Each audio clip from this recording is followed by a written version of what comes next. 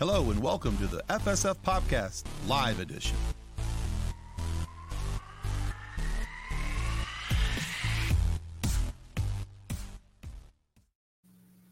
Hello and welcome, kids and cadets, to the FSF PopCast Live Edition. This, of course, is a special time that we're coming on. Typically, we come on at 7 o'clock, but tonight we're starting at 8 so that we can make sure that we could get our guests in tonight, and we are very excited to have them, of course.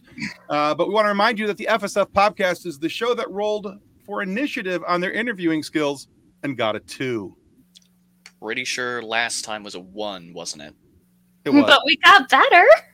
We got better. That's right. We got better. We got better. Right. But before we get into tonight's show, we need to say thanks to our show partners, Level Up Sabers and Monkey Cult Coffee. All right. I don't know which video's first, so let's watch videos.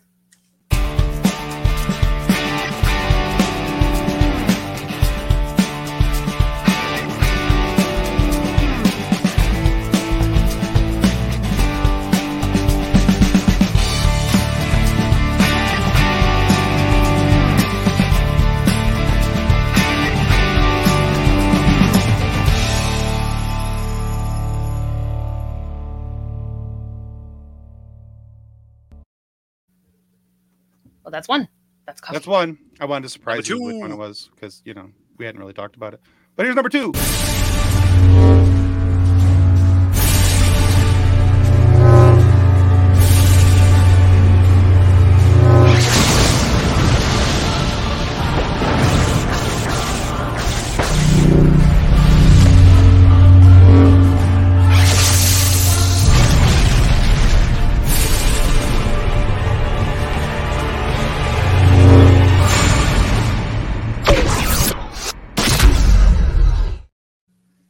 I do have to say, though, Tim, I'm a little bit disappointed that you did do Monkey Cult Coffee first, because you could have done coffee and then number 2 and made a really great joke, but you didn't.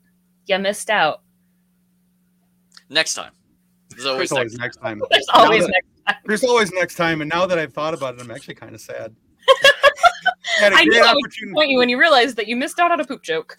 I had great opportunity for bathroom humor, and somehow I just slid right on by it. So... Well, hopefully not on it, but... there's that. As long as you Okay. step in it and then, you know, not notice that you stepped in it and track it around the entire house. No, we're not. I mean, I've never known anybody who stepped in poop and didn't realize it and tracked it through the entire house. I don't have No. What's worse is having one of your animals do it in the house and then have the Roomba automatically go off. Oh gosh, yeah, my sister's Roomba's done that. Anyway, It's not fun. Anyway, links. There are links for both of There our are amazing sponsors in the show notes comments section before our guests realize what they've gotten themselves into and decide to leave. exactly. Well, one of them's been here before, so they Two know. of them have been there before. Two Oh, of them two, have there been you there go. before. He's Two of them. two of them have Ben's already the new put guy. up their Ben's the new guy. Exactly. All right. So I want to remind you guys that if you're watching on YouTube, go ahead and click subscribe, because that is going to give us the opportunity to share more awesome live shows with you and weekly interviews that come out every Friday morning. And in case you haven't seen it, we also have a Patreon page where you can join us at patreon.com/FSF Popcast. You can go there and catch all the behind the scenes stuff, and you guys can get a lot of cool stuff. Just Patreon's the place to go.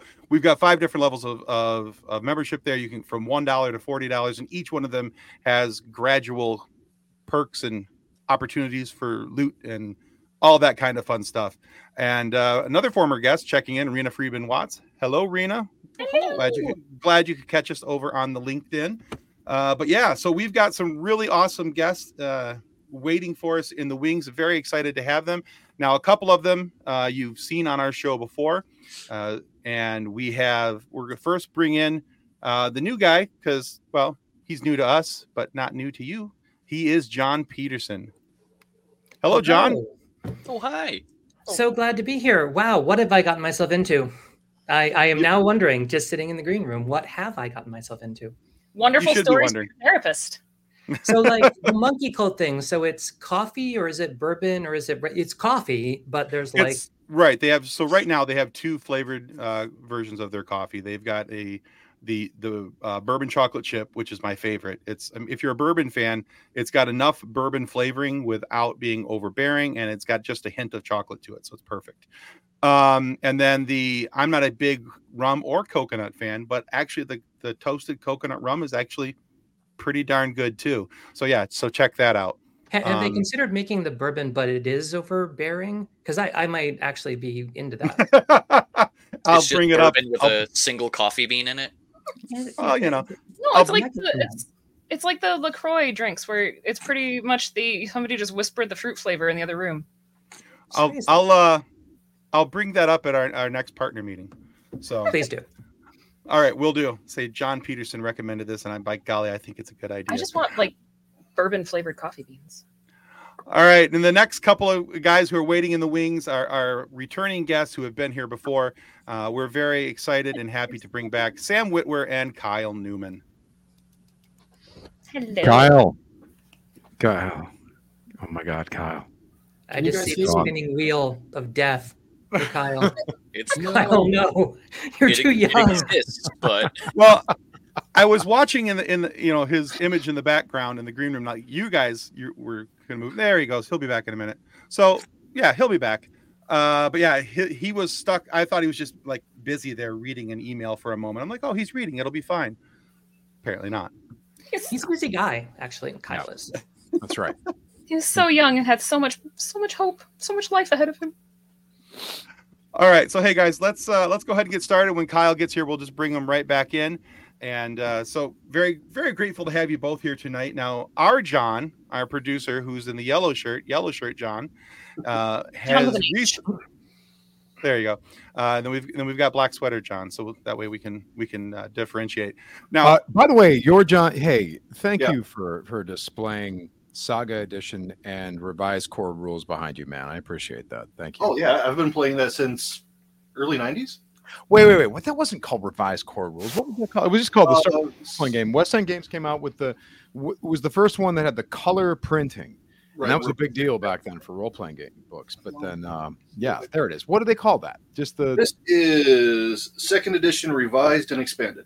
Second edition, right. Revised core rules was Wizards of the Coast after that, before Saga Edition. Thank you very much. Awesome. Yeah. No problem. Isn't the one that's in the front there, John? That's the book that we play out of, right? On our our monthly game. Yeah. Nice. So the second Monday of every month, we play a Star Wars RPG, and so that's what actually got me interested, and it was kind of like my gateway into RPGs, because before that game, I had never played. I had never. As a kid, never sat down and played D&D. So it was my gateway drug. It only takes one. You grew up deprived, is what I'm hearing. You didn't, in a situation of total deprivation. I'm so sorry. In rural Michigan, it happens. You're probably not wrong on that. Most of my friends, when I was growing up, thought role-playing games were for nerds. Was like, yeah, that's what I am. And so they didn't want to play with me. They were more interested in going hunting, fishing, that kind of stuff. So, but rural Michigan, that's like hotspot D&D. I mean, that's the home of one of the most famous people in D&D history. Like, at least it's where I went to college, Mr. James Dallas Egbert III, right? He was in East Lansing, Michigan. Yes, he was. No. Yeah. Yeah, it was Tim had never played, and I'm like, you know what, guys, we should stream a game and introduce Tim to the game. And then we bought Tim his very first set of dice, too. Mm-hmm. It was very... Got him dice. Got him a little... It was a special moment for all of us. It's so great. So, I play a B2 battle droid. And, Tim, who are you? I'm a heavy clone trooper that's gone MIA. Oh, you guys get along fine, then. Oh, it's so great. We're bestest of friends. Okay, but the battle droid is also wearing parachute pants and a pirate hat. Yeah. It's a very serious My name is Scurvy. Nice. SCR-V. Parachute pants. I miss parachute pants. I remember wearing parachute pants when I was like 10, and we were at a tennis club or something like that. And I fell into the hot tub. Don't ask me why. There was a hot tub in the sort of bathroom or locker room area, and the parachute pants held the air inside. So my legs just went poof. Wait, a giant hand has appeared in place of Kyle. Oh no, it's actually Kyle. My God, it's Kyle. It's a random Kyle sighting. Hello, Kyle. Right. What's up, Kyle? Hello. Bigby's Can hand you guys had hear me okay? had to bring you We in. Yeah, just fine. Excellent. Absolutely. Yeah, I just was fine. watching everybody in the green room, and then suddenly, as soon as it was time to introduce us, Chrome just cracked. It just could not handle the amount of awesome that is happening over here. It just could not. Look at this display. Look at this gathering. Wow. Thanks for having us on. Sorry, I'm late. Yeah, no. Hey, you're right on time. Sam was telling a story, so we were. Oh, Parachute yeah, pants. just to say that parachute pants were more airtight than you thought they were, so that I'm sure that if I was skydiving in parachute pants, they'd look amazing. If you put them in a situation where the air needs to be trapped inside, they kind of balloon up. So I'm assuming that if you were on the International Space Station wearing parachute pants and they jettisoned you out the airlock, it would probably look amazing. You would look like MC Hammer, too legit to have a decaying orbit. It would be amazing. I think you'd It'd be like putting a straw in a bag of Lay's chips. There's just enough air in there for like a few hours. Yeah. I think there is definitely a survival horror space game where parachute pants keeps you alive for a few minutes more. John's taking notes. No. He's also our GM, so we really don't. He's our game master. We really don't need him getting extra hints here, Sam. It is funny because whenever I fail like a stealth check, I always blame it on the of the parachute pants. They did make that sound. They totally made that sound. Yeah. That or corduroy, we're going to be your dead giveaways. So Yeah, but the parachute pants, corduroys were never cool. The parachute pants, though, back in the 80s, it was like, dude, you're not wrong. Someone walked in with parachute pants. That person should be paid attention to. That's a cool. Typically with the droids' parachute pants, though, we are just using them for smuggling. Money. Yeah. Well, you can smuggle oxygen inside them. Yeah. True. You can smuggle. You can smuggle aerodynamic drag in them. It's really good. Yeah. Yeah. Oh, jeez. So should we? It's We should already call been a the great rest of our stream. party though, because I feel like the rest of our party needs to be appreciated as well. Like, You want to talk about Edna? I don't want to talk about Edna. No. Golden Doodle Wookiee. Yes, Edna, the Golden Doodle noble Wookiee, who is the money and the face of the operation. But is also of the entire group. but is also traveling under the pretending that she's a slave to the Trandoshan when she's not. But she's using it as her like get out of jail free card. I like how Sam's eyebrows immediately go up with that, and you're like, Yep. He's like, yeah, I don't know how. I know what works. they're saying. I know what they're saying. I get what they're saying.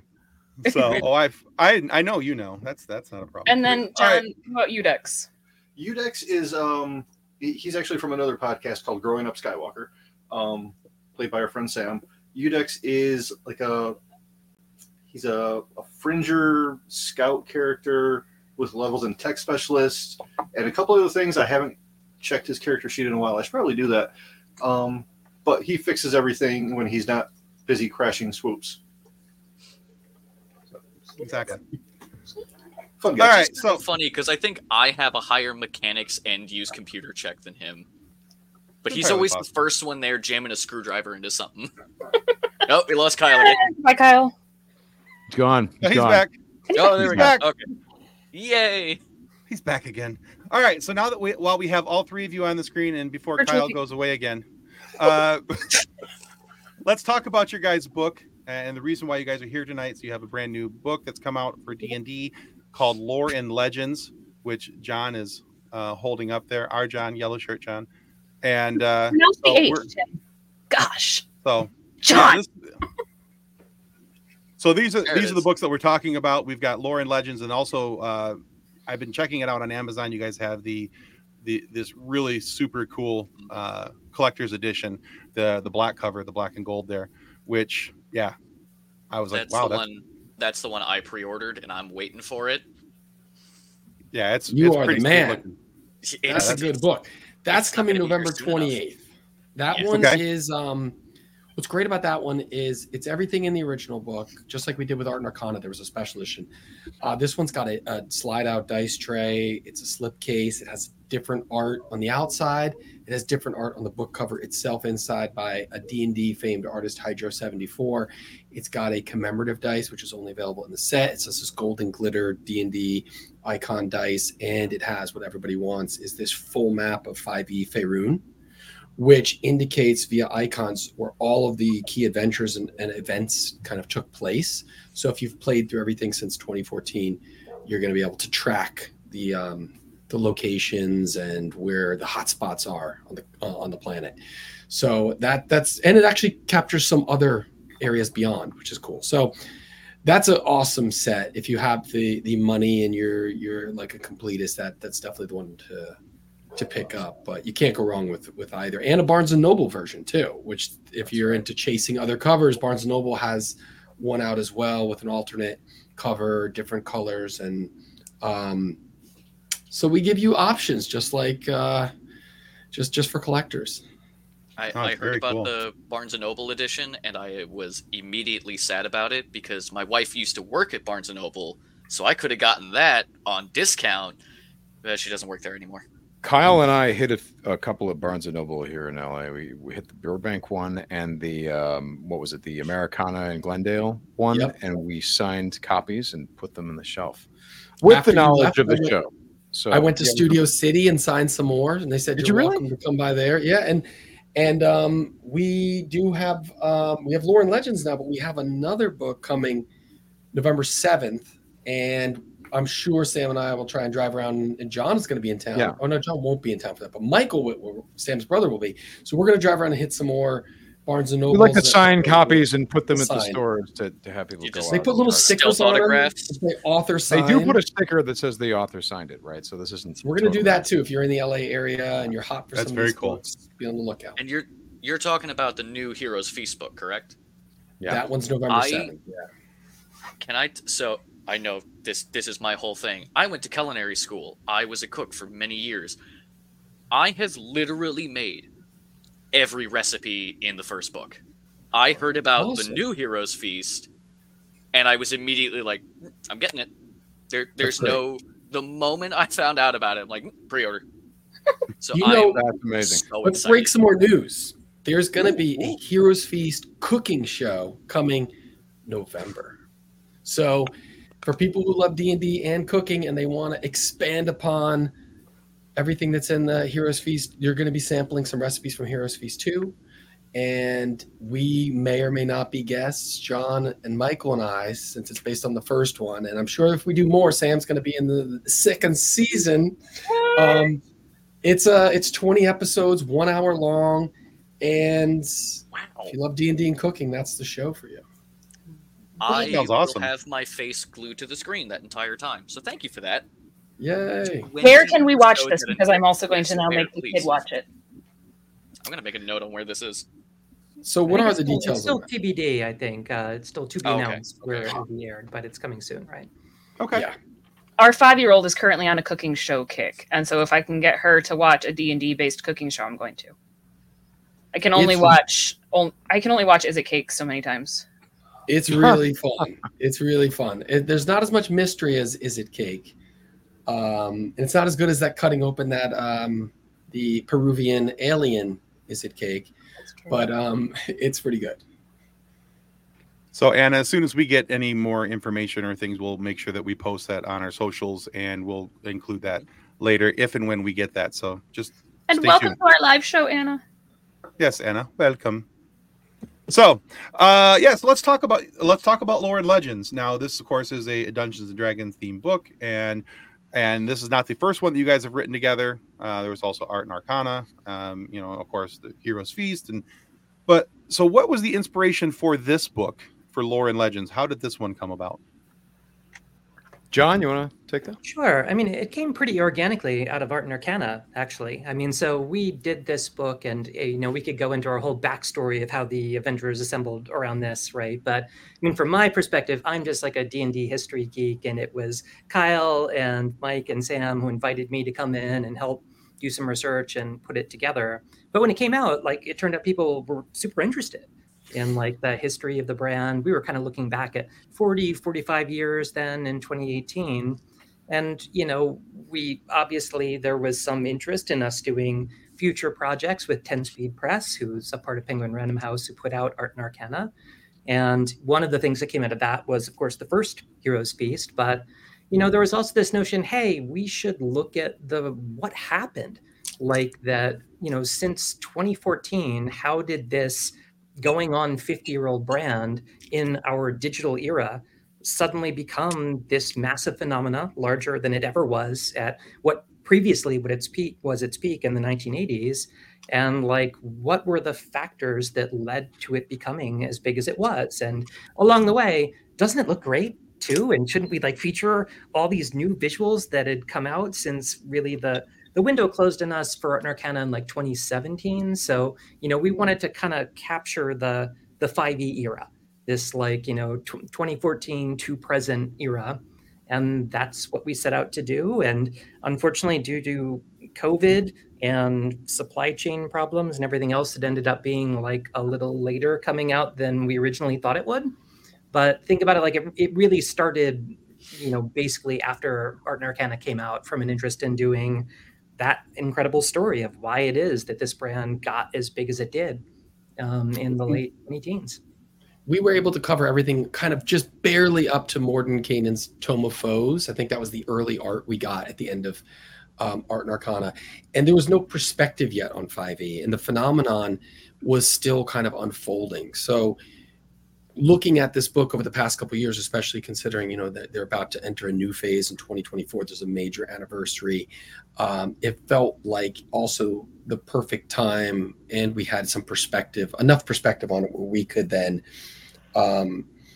make some observations and some, you know, decisions about what we think were the contributing factors. And it's not just one thing. That's the interesting thing about this. It's not just that they put out a tremendous rule set that was reverent to the past. It's not just that it was built upon the feedback of hundreds of thousands of fans.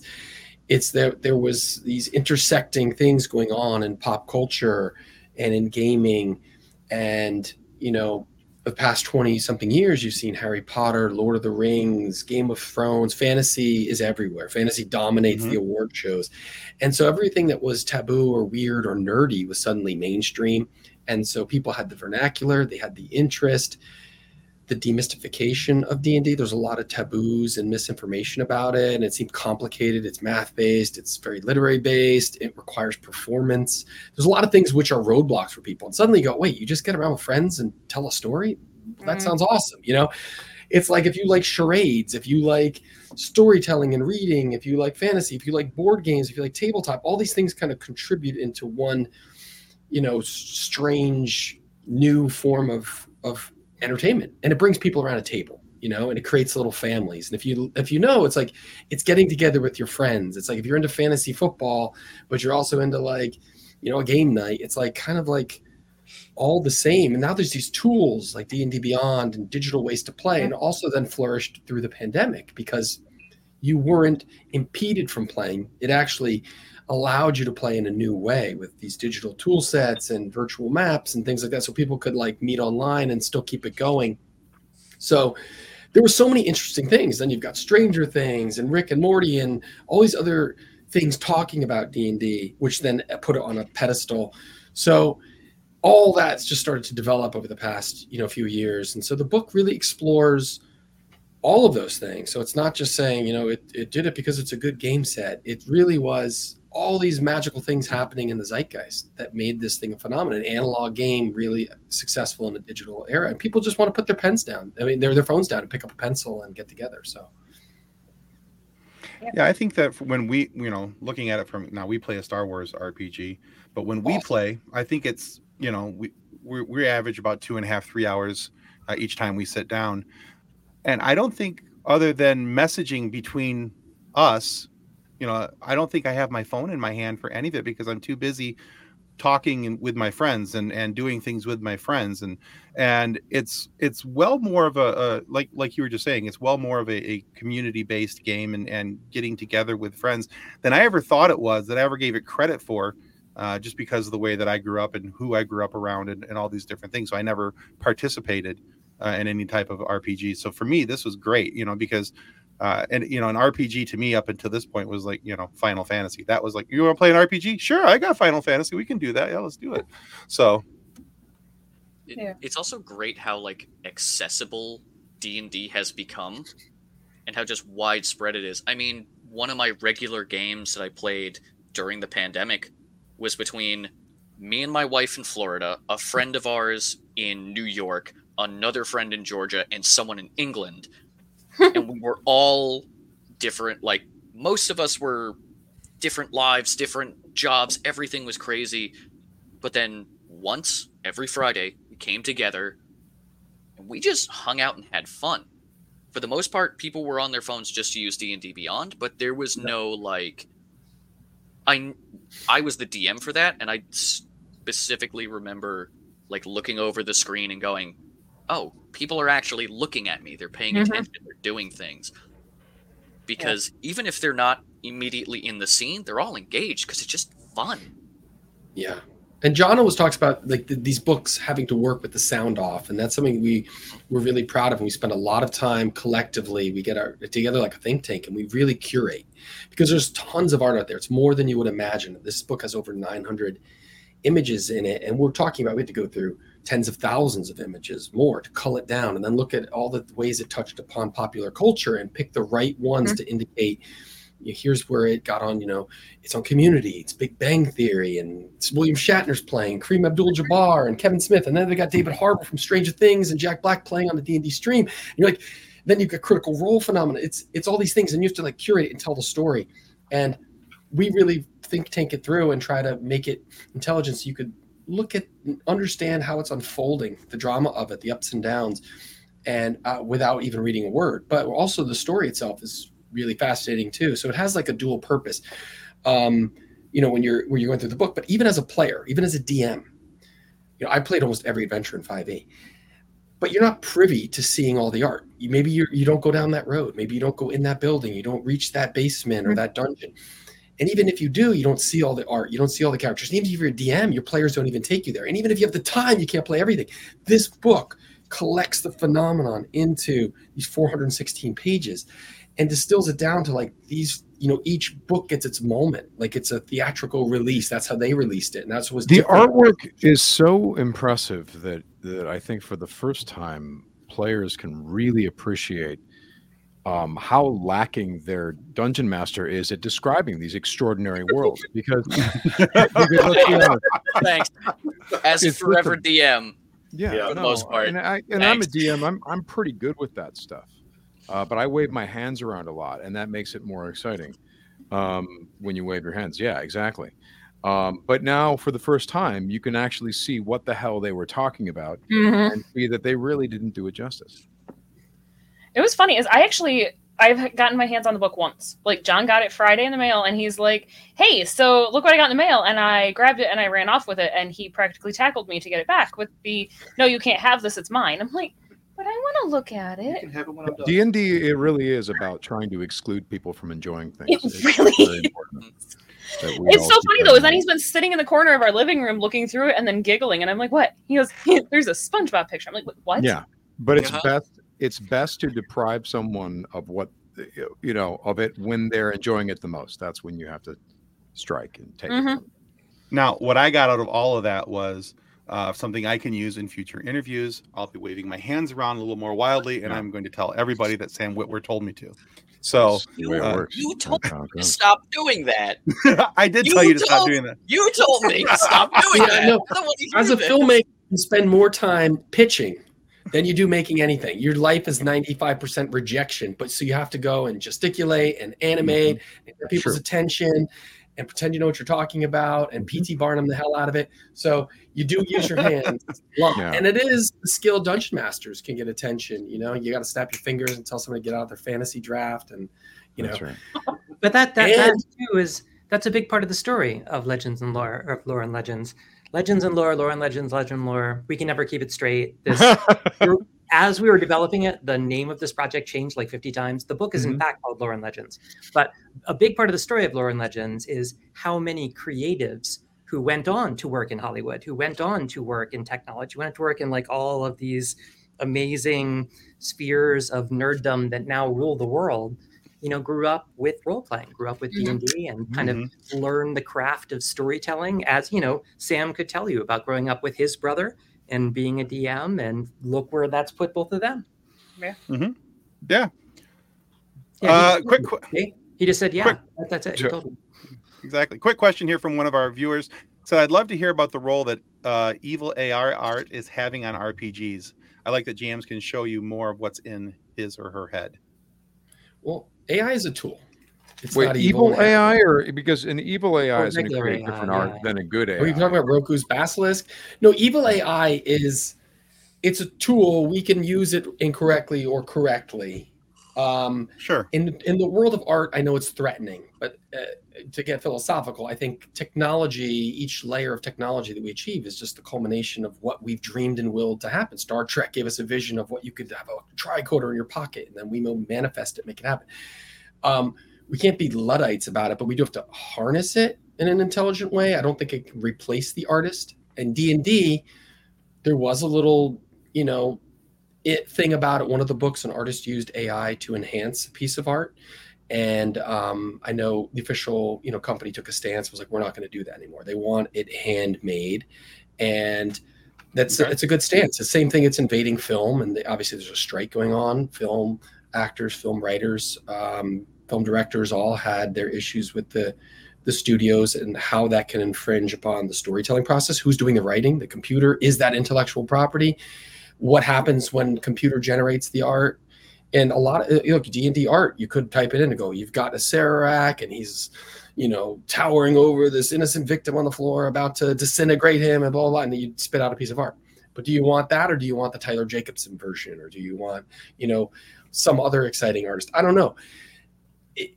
It could be a tool if you're a DM and you need to whip up something fast, but I want to show this town I homebrewed and show my fans what it looks like. And it's got every building's upside down and there's, lizard people with pink, scales, and you want to whip that out and you don't have time to hire an artist. I'm sure there's a tool for that if you want the visual. I don't see D&D letting that infringe upon their official published art.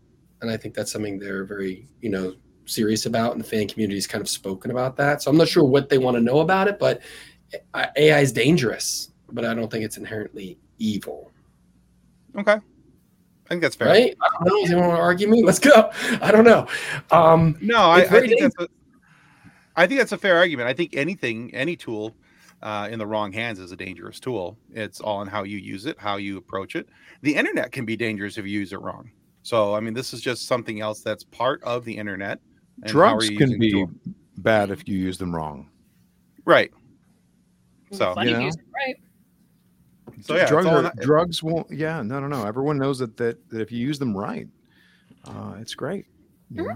Fantastic. I'm pretty sure it's an old blacksmith saying that the same hammer that forges the steel can break the bone. Can I hear a whole? Listen. I'm sitting here giving a bunch of flip answers. I'm going to point out that there are a lot of artists around there who make extraordinary images, and you'd be surprised when you reach out and say, "Hey, I'd like to commission you and pay you this much money to give me a few images or some concepts of this and that." That I think is really satisfying. I've done that on several occasions for my RPGs. I've hired artists, and no, I don't do drugs, and but I have hired artists. And I think that's the way to do it. I think, there's something personal about this whole thing, and you don't want to strip out too much of the personality out of the personal. That's my personal take on that. And I've worked with a lot of tools that one would call AI. I'm fascinated by the possibilities, but at the heart of it, at the beating heart of it, you got to have human beings in command of artistic expression, I think, so. Personally, I welcome our AI overlords. It's true. They can't do worse than we have. Well, here's the thing is there's some talk of could you get an AI dungeon master, to which I would respond, I'll replace my players with AIs. I will get an AI for each player, and then I no longer have to deal with players anymore, and I can play, D&D the way that it should be played. The easiest scheduling ever. But that's right. Sure, that's just Baldur's Gate. I think the Really key is is Baldur's Gate 3. there's a lot of fear. That's the thing. There's a lot of fear around something because has so much potential, and there is with all the incredible upside to it, like predictive cancer 3 years in advance, things like that. How it can solve stock market conundrums, and you can make all these financial conjectures. You can trick a whole country into thinking media is real. There's a lot of danger with it, and that's why there's fear. And people are really good at and I think we have to be a little fearful in order to project and anticipate what it could do to us, in order to create some basic parameters. But it's not a genie you're putting back in the bottle. No. It is going to infiltrate every facet of every business, all economy. I don't think you're going to be seeing like AI judges making determinations, but it's going to be contributing to doctors and healthcare and predictive medicine. You're going to be seeing it. I know it's already infiltrated a lot of storytelling. People will use Chat GPT to break story. I'm sure it's going to be like there's going to be a Chat GPT built like RPGs that the stories and the permutations are expressed based on what the computer has written down. There's going to be interest and a place for it, but again, it's about how we also regulate it in a sane way and not just a pure fearful way, because it is just another tool in the arsenal of storytellers or game designers. Fair enough. I think those are all good answers. Yeah, absolutely. All right, so let's get back to your book here for a couple minutes yet. So you mentioned some of the things that people can look forward to in the book, but for each one of you, is there something in particular about the book that was special or important to you? Was it the history, the artwork, the story being told? Is there something that you're specifically fond of or proud of when it comes to this book? I mean, go for it, John. I'm a bit of a history geek, so I kind of liked being able to go into where 5e kind of came from and what the conditions were that led to the process that kicked it off to this enormous playtest, and kind of what the influences were that steered it in the directions it ended up going, and why ultimately those ended up being cool things. I mean, for me, it's all the little things, it's all the details, right? Like I think it's cool to look at draft stuff where the concept of advantage in D&D, advantage and disadvantage, where you roll 2 d20s. Originally, it was just like a +2 or -2 bonus. Mm-hmm. And it's like all the little kind of things that you can incrementally watch take shape that led to the system that we have today that's been so successful. Like I personally kind of like being able to explore that and explain it a bit. Yeah. Okay. Excellent. I enjoy the fact that it's a little bit of a victory lap, because you can't deny that something really unexpected has happened here. Because if you go back to even when we were doing Art and Arcana, we were making this book, Art and Arcana, about the history of Dungeons and Dragons from the early 70s to modern day, and there wasn't really a feel that I had of like, oh, RPGs are here to stay, guys. We're on the tip of something amazing here. No. It was like, this is an archaic thing that may be gone in a few years. And and I would eat up independent RPGs, and I would buy all these stuff. I have this huge RPG collection and all this stuff behind me. But there was definitely a feeling of like, I think this might be kind of on its way out, or it's going to find it's going to settle, and it's going to be in the niche that it's been in for decades, and it's going to stay there firmly because nothing else is going to let it escape.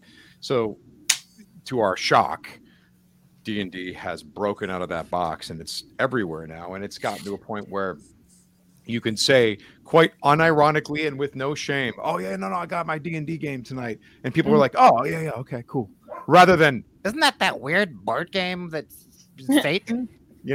Satanic. Not about Satan. I don't know why it's the church lady right there, but that's right. Oh, as a fan, it's like John's stuff too. I love reading John's stuff. What he uncovers and brings to the table. You're always learning something. That's why it's so great to work with people like Sam, Michael, and John. They all bring something new, and you're learning as you're working on the book. Like I'm always, every time we pass it through layers and stuff, we're always discovering, and John is always like unveiling something mind-blowing. And I think that, but you're watching something that Sam said has been around for a long time, that finally has come into its own. It was like an awkward teenager that's finally like, you know what? I'm in college. I found my stride. I am who I am, and accepted who it was. It's not trying to be video games like 4th edition. It's not like trying to fight against its parents like it was in the early days and reject its origins or borrow too much. You know, like early days, it had like the posters on the wall of everyone it idolized. You know, Lord of the Rings was still like what it loved. Now it's its own thing. It's its own art form. And 5th edition, it hit stride. And then you're watching pop culture hold a mirror back to it and go, oh, we love you. And we took something from you because you've seen video games and board games and all these other things have taken influence from it. And then you're watching storytellers like reaching out to people like Vince Vaughn and Craig Mazin and Ming-Na Wen and Jim Lee, who runs DC Comics. Like all these people that have been touched and influenced by Dungeons and Dragons are then able to point back its potency. Like Dan and Dave from Game of Thrones, you know, contribute quotes, and you're like, all these people have very interesting perspectives on how it shaped them as showrunners, storytellers.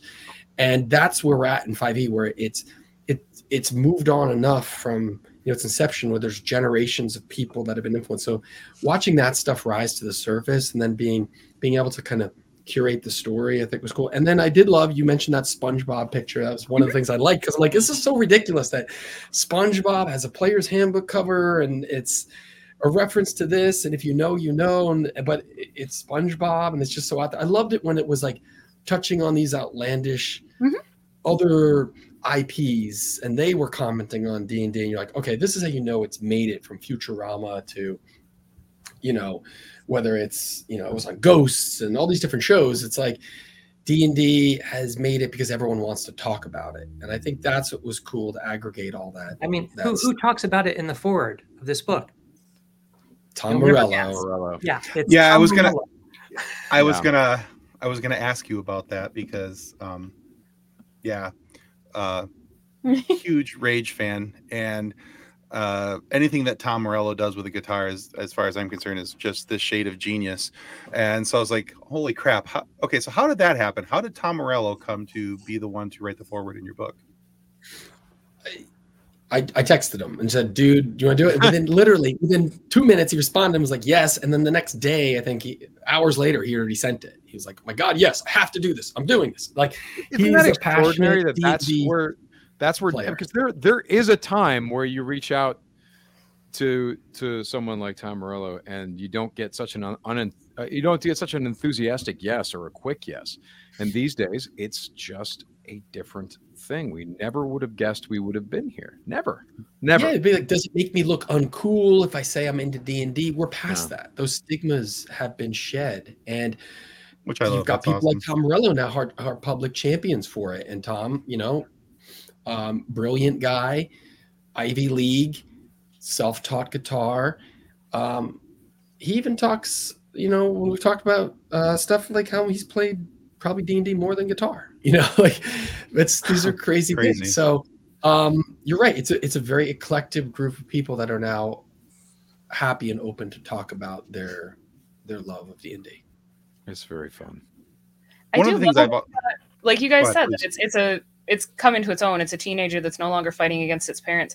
But there is that sort of that renaissance that's happened with it too, of all of the people who were like, I wanted to play this when I was younger and I couldn't. Hey, I'm going to play it now because I'm an adult and I don't have to listen to my parents saying, no, there's demons in that. You can't play that. Sorry, Mom, I know you're listening. Yeah, that was a real obstacle, guys. I mean, you know, I was there when my entire D&D collection was disposed of because it was the devil. You know, that sucked.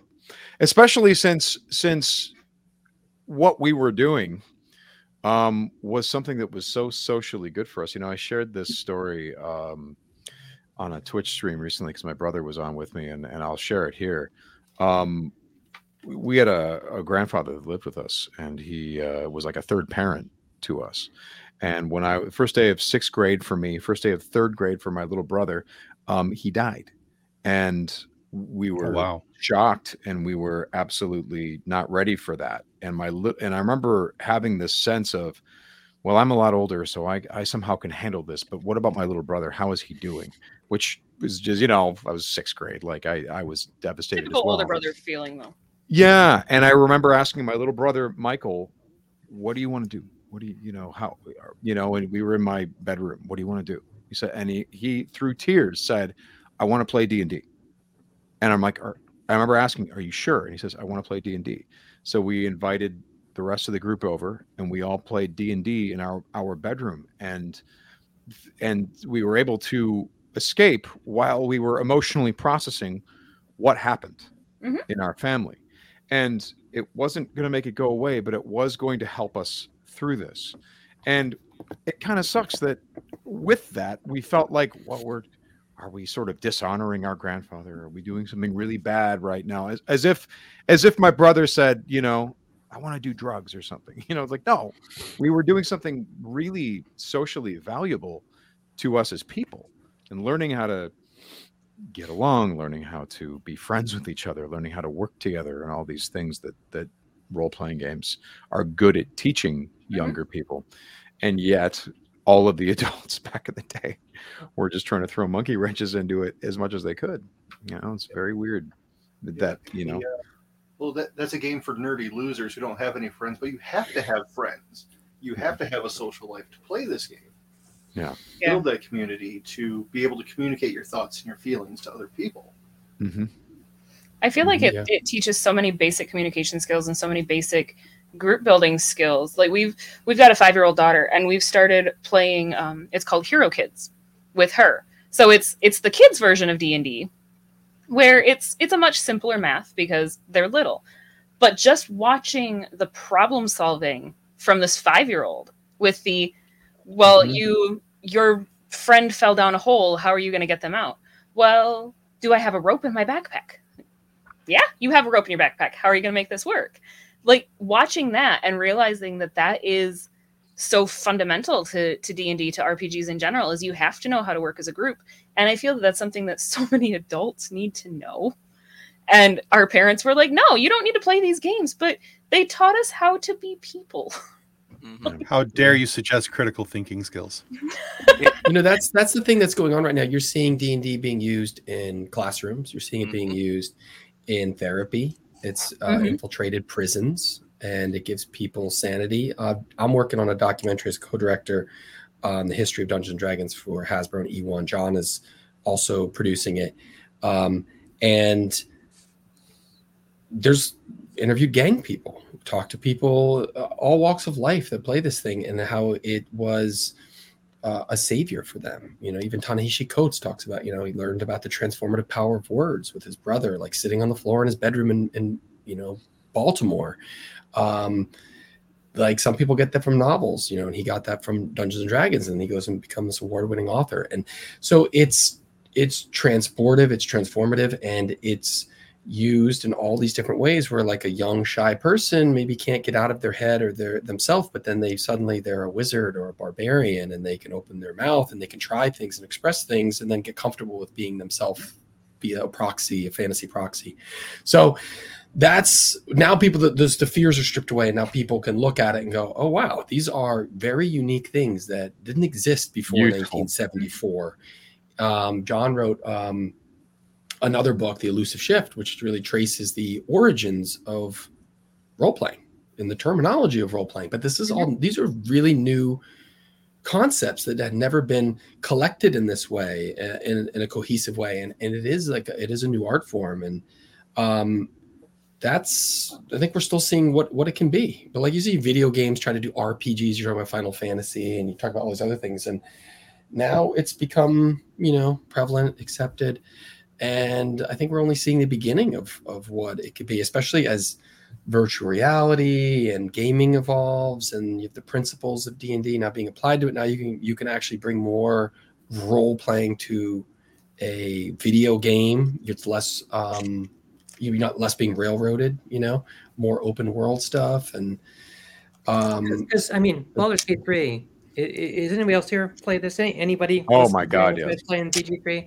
Like yep. the degree to which that is not railroaded, the degree to which you can attack like any situation through 15 different possible attacks. We're seeing this, but this, I'm telling you, man, it's giving the tabletop experience one of the first runs for the money that I've seen. Well, with Baldur's Gate, the thing that they really nailed with Baldur's Gate 3 is that sense of experimentation. You know, Mhm.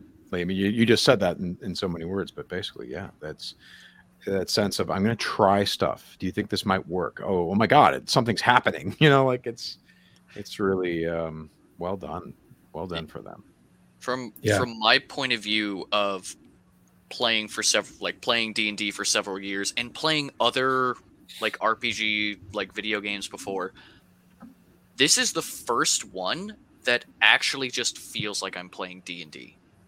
This is the Yeah. one where I'm like, They I'm also like hoping so hard to beat the DC of a persuasion check, or hope Yes. that I have a magic item I could feed Gale so he doesn't leave my party. Well, that's the other thing is that right. Yeah, he's eating. He's gonna it. explode. I hear. Yeah. Does he explode? I haven't seen him explode. Right. The- But the fact that they put the mechanics of D&D front and center, and that there are these dice rolls, and you see what your modifiers are, and you see what this, you know what I mean? Like, it's a good job of explaining how that all works. So I would imagine it's doing a good thing in terms of drawing people toward the game because it's teaching the game.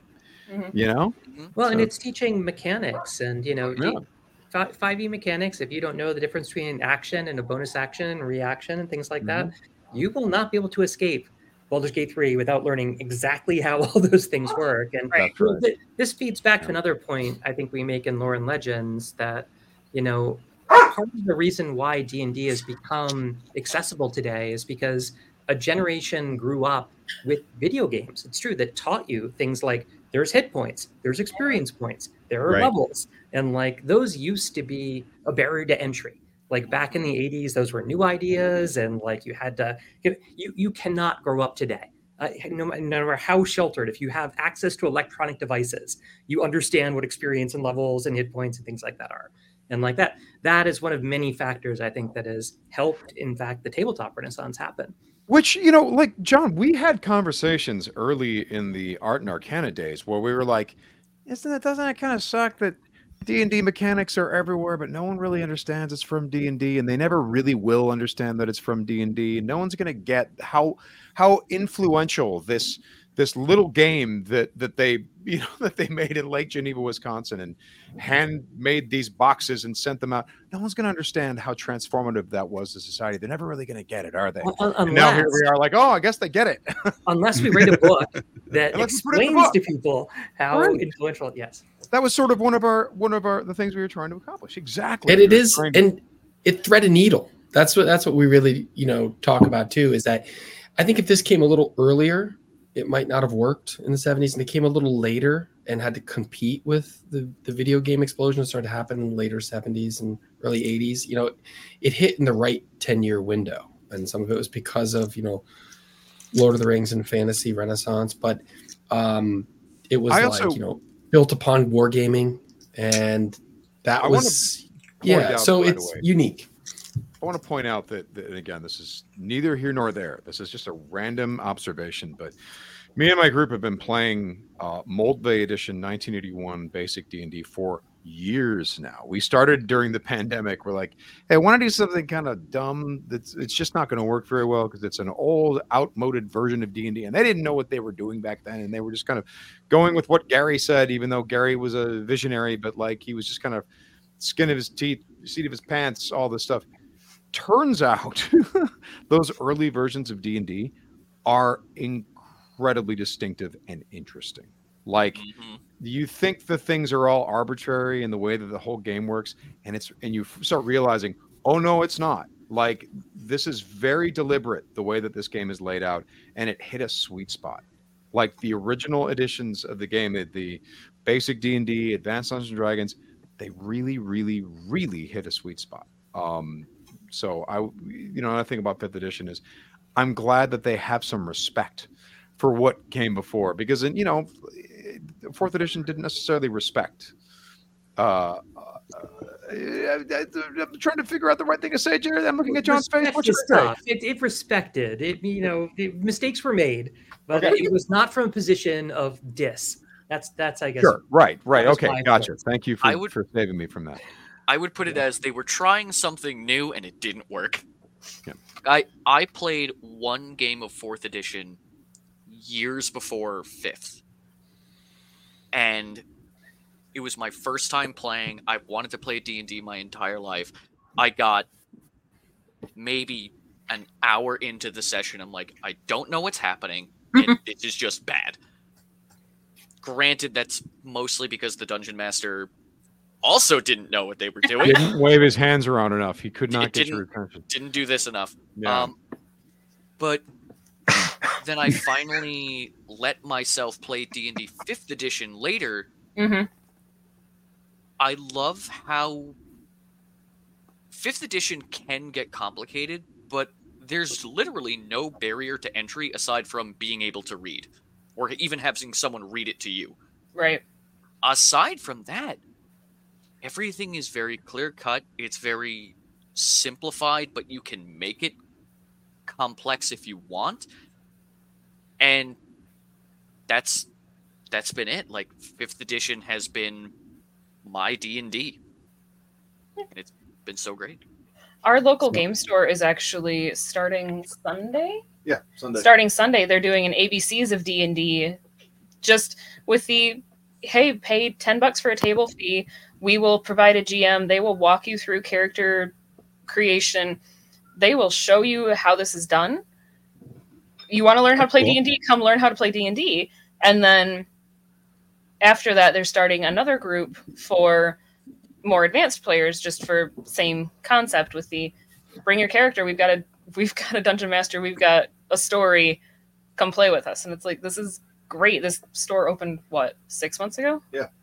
It's awesome. And maybe it's really cool to have a literal brick and mortar game store within walking distance of my house. That's pretty great. That's awesome. They've taken so much of my money. Well, okay, so when you take the 5-year-old in and she comes home with you, Mom, I got you a present, and I'm like, oh, cool, what is it? And it's Zelda, and it's a little amiibo, and I'm like, I love you. I love that you found that for me. And then she goes, Dad bought me Legos. I'm like, oh boy. It's just being a good dad. Oh, sorry, Tim. Go ahead. No, you're fine. I was just saying, I wish one of the things that I've enjoyed most about doing this podcast is having people come on the show and helping expose me to things that I wasn't familiar with, and helping my knowledge of certain things grow over time. I wish that I could go back and redo a couple of our early interviews that we had done.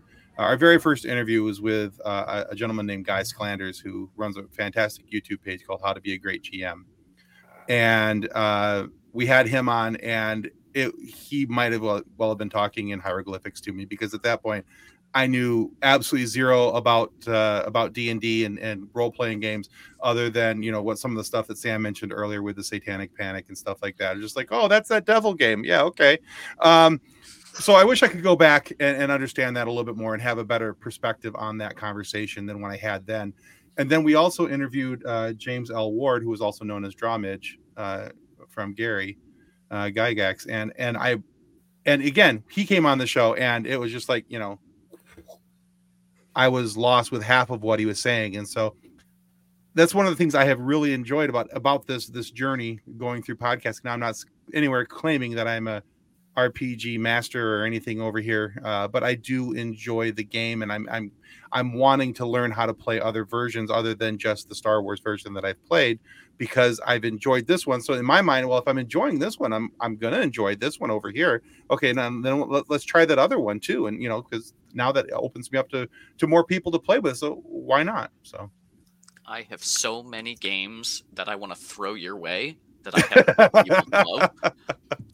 Well, that's the wonderful thing, right? The other thing is the rising tide does something awesome, or whatever it is. And the fact is, as a Dungeons and Dragons becoming mainstream, I mean, the wealth of RPGs that are coming out and the things that people are experimenting with, it's just kind of amazing. I mean, playing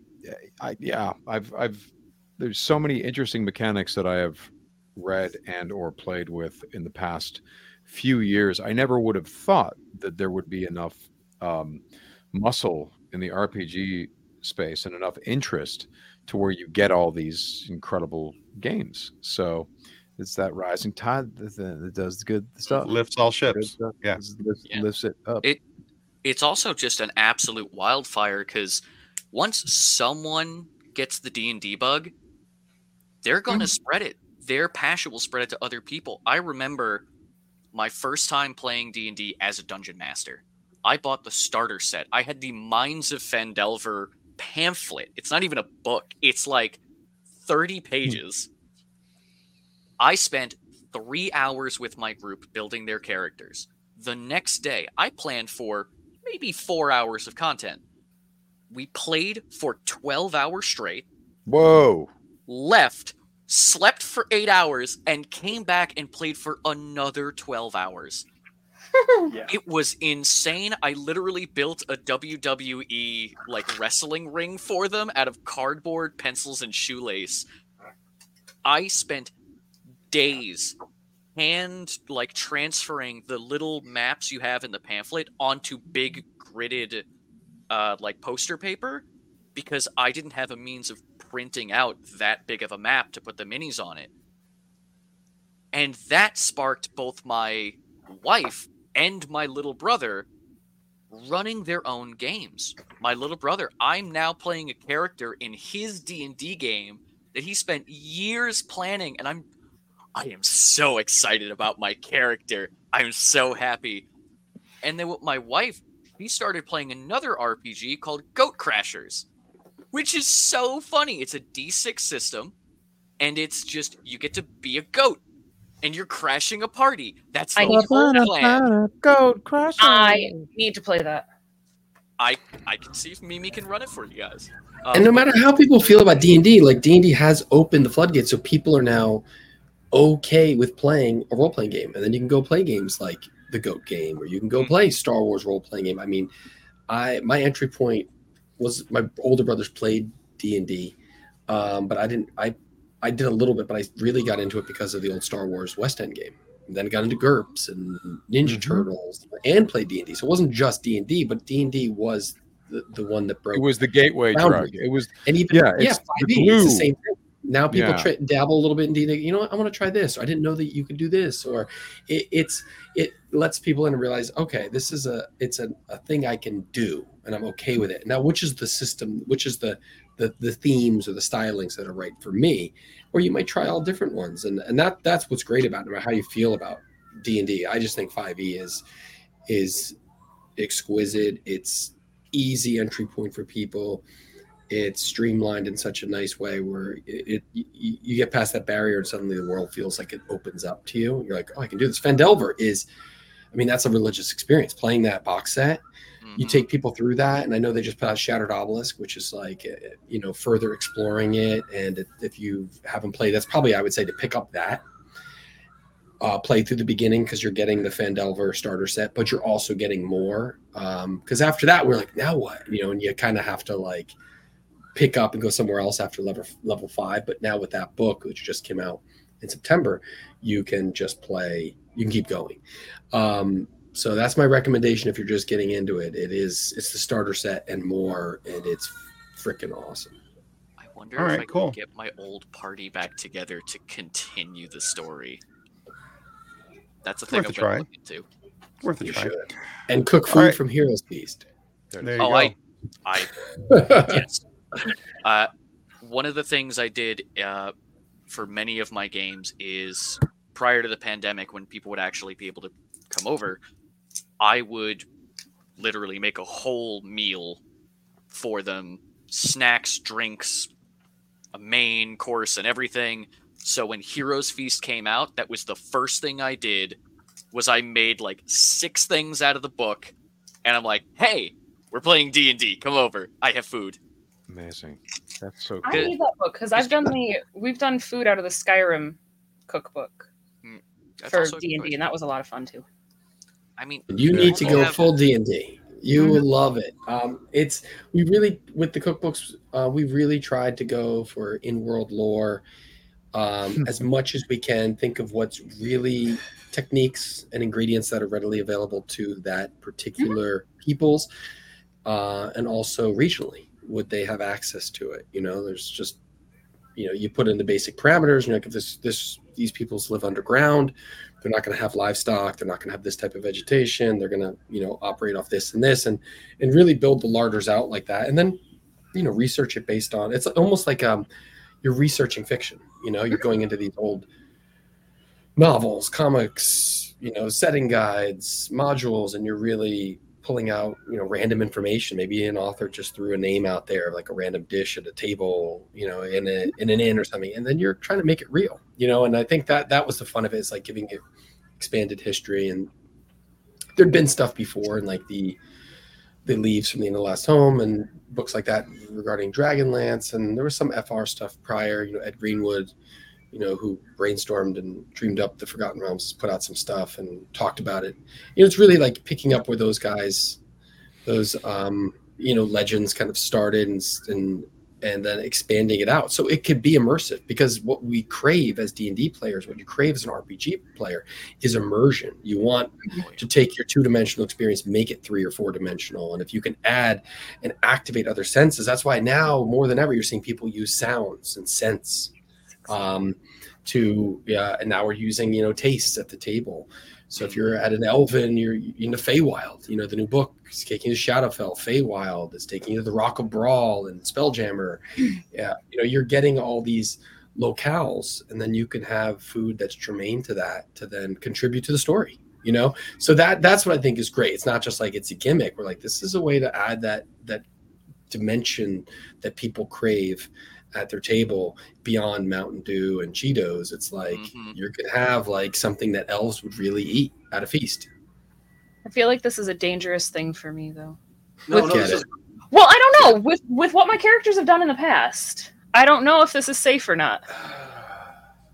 Okay, you get it. I had a gnome character who I love this character so much. She found a dead half elf. Oh no. And turned it into jerky. Oh no. To feed to the paladin. Why the paladin? Because war crimes. Like, I would just randomly offer the paladin character jerky and never told him where it was from. He's watching now, he knows. Yeah. But that was like 4 years ago, it's fine. One day he finds he has lost his powers in his favor with his god, and he wants to know why. Right? And this is how Lord Soth was born. Why have I fallen? Well, I mean, that was also before he got blown up, so. He got too close to Fireball. Bad things happened. It does happen. It does happen. Now, John or Tim, I don't know if you can bring up a comment that came up a while ago. It was talking about the taverns on TikTok. This one here? Yeah. Those have been amazing, because some of them have used recipes from Heroes Feast to make stuff for their channels. Things like Quincy's Tavern. Absolutely amazing, because it's... Every D&D adventure starts with y'all meet in a tavern. So having that tavern experience brought to you or showed how to make certain things, I just love it. It's so great that people wanted to bring like LARP and D&D into a more cozy setting. It's not all plate mail and massive swords and shields. There's got to be a guy behind the bar. There's got to be an elf, an orc, a gelatinous cube behind the bar serving people. Yay, I'm behind the bar. Okay. But all right. There's also another comment on YouTube from Anna about why I fed the paladin jerky. Because he deserved it. Yeah, I put it up on the screen. I showed it. There you go. I did the thing. I did it again. There it is again. All right, so just as some parting thoughts here, guys. We had one final question for you before we start wrapping this up. Let's see if I can go find it. This is also from Anna. She said earlier, Kyle mentioned curating the information. Did any of y'all's personal experiences or stories end up in the book? Oh, I got one, because I actually, when they did the big playtest for 5th edition, which was called D&D Next, I played in it. It's actually one of my character sheets from D&D Next that I capped from like 2013 appears in the book. That's cool. Yeah, I think cool. For us, that was great to feature John's actual sheet. It's cool when things like that happen. Some of our photos did end up in there, things we took going to events or experiences. I know in both books. It's more about, I played a lot of the adventures, and I would be like, get a feel of it. And then what you try to do is, it's not me, nothing from me, but it's how I felt about it coming through in the way you try to look at what they were trying to do. Or I would, by the images we curated, I would go, oh, these moments really stick out for me. It's like if I was playing Icewind Dale, it's like I know what creatures I responded to or what adversaries, and then we would try to curate those things in. It's not like us, but it's how we experience them. And then we only have 4 or 5 pages to maybe showcase the book, so we would want to try to profile the things that we resonated with. And I think interviewing the creators or reading interviews with the creators, finding out, like, you know, the woman who was working on Strixhaven was like so heavily influenced by John Hughes films and things like that. And then you find out the interesting people that bring the games to life, and you try to tell their stories. It's less about us, though. It's more about all these stewards in charge of the game now, how unique, all the unique voices coming to life, all the different types of people that are writing it from different backgrounds. You're seeing that manifested in the types of adventures they're doing, the explosion of settings. Just the cultural touch points that are there that are beyond just like traditional Euro, which you used to, where it started from. I think that's really interesting. So we're just trying to showcase that, make a yearbook for everyone that's touched this game or played this game or is interested in the game, to see what it's really about. And I think that's what it is. It's really, there's a lot. It's a lot going on. It's not just like a story you're going to go, oh, I know the story. Even if you've played it, even if you think you've been following it, you're going to learn something. I think your mind will be blown by some of the images you see. You're like, what was that? Because we're showing native art. We're showing concept art. We're showing products in ways you haven't seen them before, and telling behind the scenes stories. And all of that collected, you go, whoa, this is a legit phenomenon. That's very cool. All right. Now, at the beginning of the show, you had mentioned that what was coming next. Would you mind repeating that, just for anybody who maybe wasn't here at the beginning and is catching up now, and then we'll start wrapping up? November 7th is Heroes Feast Flavors of the Multiverse. That is the sequel to our New York Times best-selling Heroes Feast book. Also scheduled for November is the debut of the Heroes Feast television cooking show, coming from the people who make D&D. November 28th is Lore and Legends Special Edition. You can pre-order it now. It is exquisite. It is heavy. And as Sam always mentions, you can kill someone with it. It is so big and beautiful. It is a brick of a book. We also, there's the Barnes & Noble version of both Lore and Legends and Heroes Feast Flavors of the Multiverse. We are going to be doing details coming soon, but we're going to be doing an event at Geeky Tees in Los Angeles. And Sam, myself, and Michael Witwer, Sam's brother, will be there signing books, doing a little Q&A. We're trying to schedule 1 or 2 more other things for Los Angeles. John is going to be in Gamehole Con this weekend, correct, John? That's true. And you could get John and Michael to sign your books. Wisconsin. Yeah, I will be there. So there's opportunities to meet us, talk to us. We love the D&D conversation. We have more in the works beyond this too. And, I mentioned too, there's a D&D, history of documentary celebrating the 50-year anniversary of the brand. That'll be coming next year. More details on that soon. But there's, we love D&D, so we're always happy to play in this world and share the stories and pick up John's other books if you haven't, if you love this stuff, your mind will be blown. If you really love it, like these don't work with the sound off. I read them all like twice. They're great. Press books that are thick and dense, and yeah. I've really enjoyed them. So yeah. To be fair, I did I go through everyone's information to make sure I know what I'm talking about with everything you all do, and I looked up you and I realized I have a lot of your books on my to-read list. So it's best to keep them there, really.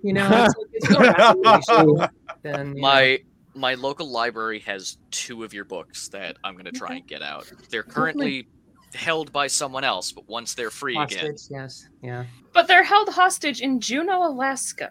That's right. I know. There's one library, okay? For the entire state, or for the entirety of the city. It's the population of the place I'm in is just a smidge higher than my hometown in New York. So a capital city is like this much bigger. It's also Alaska. All right, so Sam is clearly needs to attend to his dogs at this point. So they're like, the dogs are like, dude, you said it was gonna be an hour. What's the problem? Yeah, we're wrapping up. So thank you, Sam. We can't ignore Sam. I know puppies. I'm sorry. Yeah, I don't know. It's all Look good. at that face, though. It's hilarious. They literally have this really uncanny timing. And when I have been here longer than they expect, they're like, dude, time to move this into the living room. Come on, let's go. Yeah. Let's go. Can we do a quick little intro of the puppies though? We need to know the puppies. Sure. That's Leonard right there, who showed up in my backyard 2 months after I moved into this house. Do you see Buster? There's a microphone in the way. Buster, can you come over here? Buster, come over here. This is Walter. Walter. Met him at Dodger Stadium. Basically, he's wandering around Elysian Park. Can you turn? Good turn, he said. Oh. Good said. Buster. And then this is Buster, the sweetest. He's the emotional support animal of the three. He's a very sweet pit bull. We love them all so much. Good buddies. Fantastic. I feel though that Leonard is judging us. Yes, Yeah, we're getting a look. More than likely. All right. Well, we'll let we will Sam get wrap back to it his up dogs so here. that Let's wrap this up, guys. There's no Sam needs to get back to the cuddle pile. absolutely. All right. So down in the show notes down below, you'll find a link to Lore and Legends to the Amazon store. We've included that for you guys, and hopefully some guys will. If you're at all interested in this and you've been paying attention to this, go click that link, and you'll also have opportunity from that link to pre-order through Amazon the November 28th special edition release. That's all over Amazon, and that looks amazing. So if you haven't done that already, please click the link. Go check that out. We also have links to each one of their social medias down in the show notes down below, so you guys can follow them on Twitter, X, or whatever you're choosing to call the Deadbird app these days. And so that's down there as well. And then Kathleen, take it away. All righty. Well, last Friday we aired our interview with Gordon Wolvett. You'll likely best know Gordon from his time on Gene Roddenberry's. Hang on. Mike Chen. I love that guy. That's the wrong one. That's Mike Chen. How about someone may not have me updated the notes? Good job, Tim. I'm just reading That my one's script. still there, though. Yeah, you can still go listen to Gordon. Last week we released our interview with Mike Chen that I would tell you more about if I remembered any of it, but I have. He's a wonderful author. He started off as a San Jose Sharks beat writer. He loves hockey, he loves dogs. He had a corgi. He's a corgi dad like me. And he's written for Star Trek and Star Wars, both. Wonderful author. Go check him out. And he's totally not Gordon Wolvett. Totally not Gordon Wolvett, no.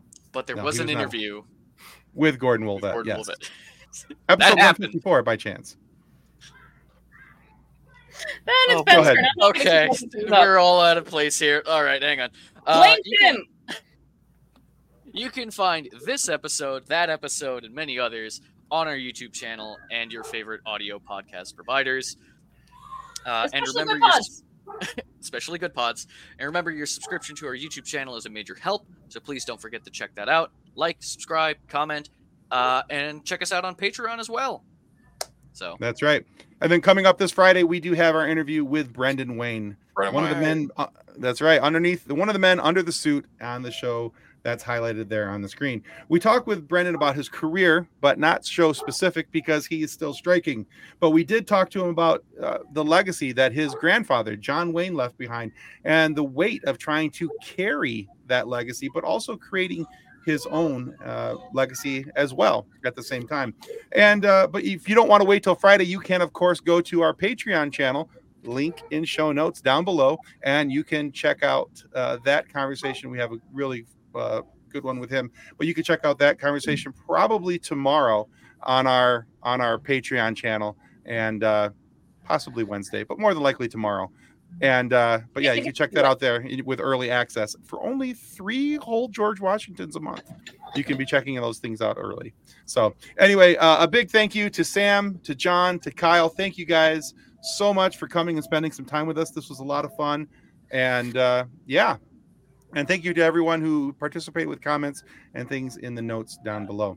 So on that, we will say goodbye. Goodbye. Goodbye. Thanks for having us. On Bye-bye. behalf of the rest of the hosts of the FSF podcast, we want to thank you for listening to this episode.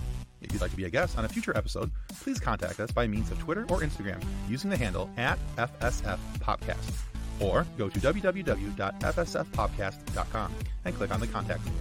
Thanks again, and hope you enjoyed the episode.